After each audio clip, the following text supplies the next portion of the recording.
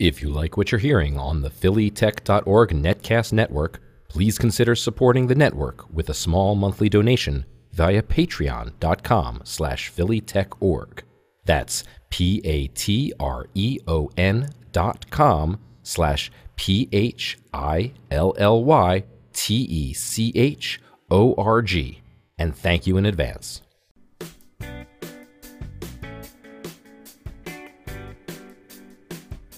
You're listening to The Interview Show with Seth Goldstein on the phillytech.org Netcast Network. Thank you to our sponsors, Wistia.com, Zoho Mail, and GetFlywheel.com.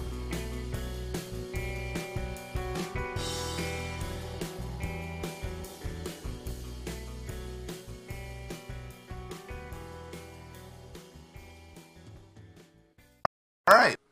Hello, everybody, and welcome to another edition of The Interview Show. I am here with the amazing Ted Rubin. Many of you know him on Twitter as the Return on Relationship guy. He is at Ted Rubin on Twitter. He's actually at Ted Rubin, I think, everywhere, right, Ted? I'm pretty much at Ted Rubin everywhere. The only place that I am not is on YouTube. It's Ted Rubin USA.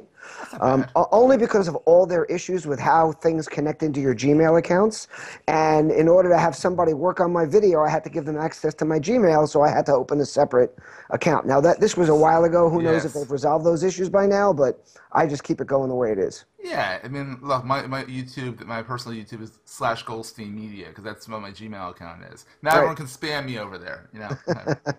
But, you know, they fix things up there quite nicely, so... But so, Ted, what have you been up to lately? I see you're very big on the return on relationship. What is return on relationship? Well, simply put,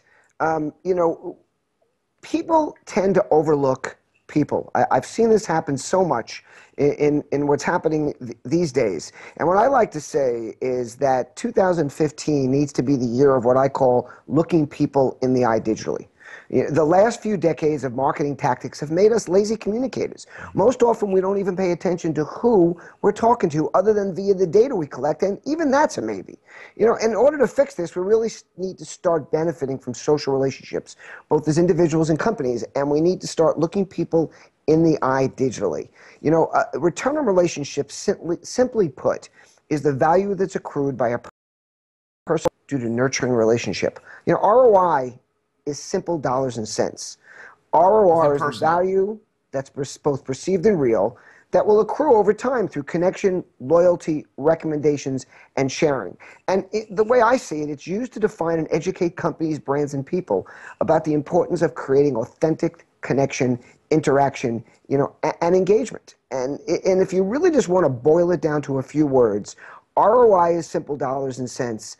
ROR, or hashtag RONR, is about the people.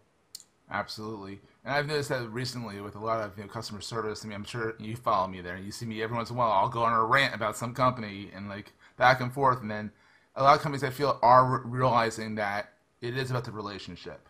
And it is about, don't send them to a forum. Call them up if they have an issue, or contact them on Twitter. So. Well, some are realizing it. The biggest challenge we have is the silos that exist within these companies. So, customer service very rarely reports into the marketing channel. Very often PR is a separate channel. It's an unusual company where the chief marketing officer has control of marketing, communications, PR, and customer service. And they really should, because this is all the voice of the company. And what happens so often is marketing is out there shouting, we love you, we want to do anything we can for you, we want our products to be great. And then you have people in customer service who basically their job is to, because the majority of people take no for an answer and get off the phone, and they're rewarded in a different way. So for me, the real key here is bringing this all together. And the way I see it is that if you wrap a social shell around all of this, if you make it all socialized, that things get shared, that people have the ability to talk to other people, to listen, to communicate, to engage and interact, a lot of these problems will go away. But there's a fear factor involved, and it's not just because of the fear of what people are going to say, it's the fear of the hard work. This is not easy. This evolves every day. You have to be listening. You have to be paying attention. I mean, think about it. I mean, we're guys. We have trouble listening to our wives for a full day in a row. Exactly. I mean, imagine having to do it every day with people. I like to say that brands are from Mars and consumers are from Venus.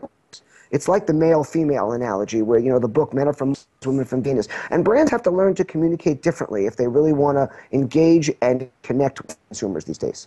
So you wrote the book on R.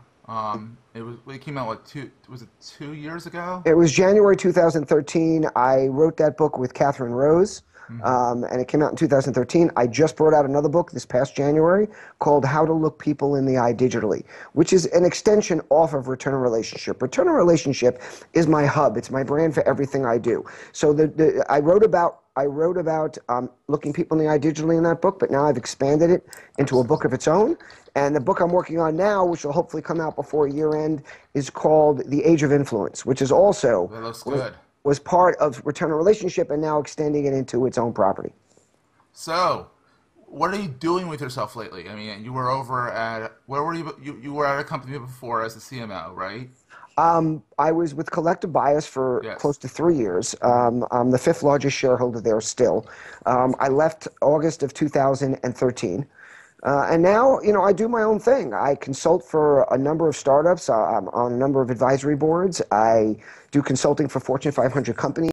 I'm with how to empower their employees, how to build return on relationship into their company, how to properly engage with people. I speak around the world. I just got off the phone with a group in London called Terrapin, and I am. And someone else is trying. And somebody else is trying to call me. I am now turning that off so we can finish our call. And I speak about return on relationship. I speak about employee advocacy. I speak about customer advocacy, how to build advocates. I speak about what we can learn from our children and how we can be better, not only as people, but as marketers by paying attention to the way we communicate with our children and the way they interact. Yeah, absolutely. I mean, I feel like. And speaking of children, I'm wearing my University of Pennsylvania hat. Yes. Because my daughter was just accepted early this year. In December, she found out that she's going to be going to U of P, so I probably will be in Philadelphia a little bit more often. Hey, we'll have to get coffee or some drinks. To all those Philadelphia companies there. Watch out, Ted's on the roll. I'm looking for a consulting gig there, and I might even be willing to discount my services, so I have an excuse to see my daughter. There you go. I mean, you're based in Long Island, all right? You're Long Island. I'm based in Long Island, yes. Long Island. And you also are in New York City a lot. I see, if you follow him online, he's very a social media addict, as we like to say. You follow him on Instagram, you can watch his different daily sock games. Well, yes, my hashtag is Ted Psaki. I'm pretty well known for my socks. I have a Tumblr called We Heart Socks. I have a Pinterest page called We Heart Socks. I publish them on my Instagram. It's become part of my personal brand. It's the way I engage with people and share with people, and it gives them a very easy way to engage with me. I also post wherever I'm going to be, so if you want to know where I'm going, just check out my Instagram. Twitter too, but it's a lot easier to see. I'm not as busy, and you'll know what cities I'm traveling to. I always look to engage and connect with people in those cities. So, I'd love to get together for a cocktail with anybody that sees me in any city that they live there or they're visiting like me. And Ted and Rick Dragon got me into fancy, ugly, stylish, unique socks. So you guys, my wife blames you guys. Well, good. She needs somebody to blame other than you, because I'm sure you take a lot of blame for a lot of other things. By the way, she's pretty good about it, though. I did see the great Valentine you got from your son. Yes. On your Facebook page. Very nice. I miss those days. Yeah. It actually came in the mail, and it came in the mail outside of the envelope because the envelope got shredded. And so all of a sudden I get this Valentine from him. I'm like, oh. So, he's a little photogenic little guy, so it was very enjoyable. So, Ted, get you online. I know we kind of alluded to that, but I'd like to at least have a little chunk of where people can just go to and find you. I'm easy to find. I'm at Ted Rubin on Twitter. I'm Ted Rubin on Facebook. I'm at Ted Rubin on Instagram. Just Google Ted Rubin. The first 3 pages are basically all me, except for the 97-year-old Medal of Award winner from World War II. That's not me.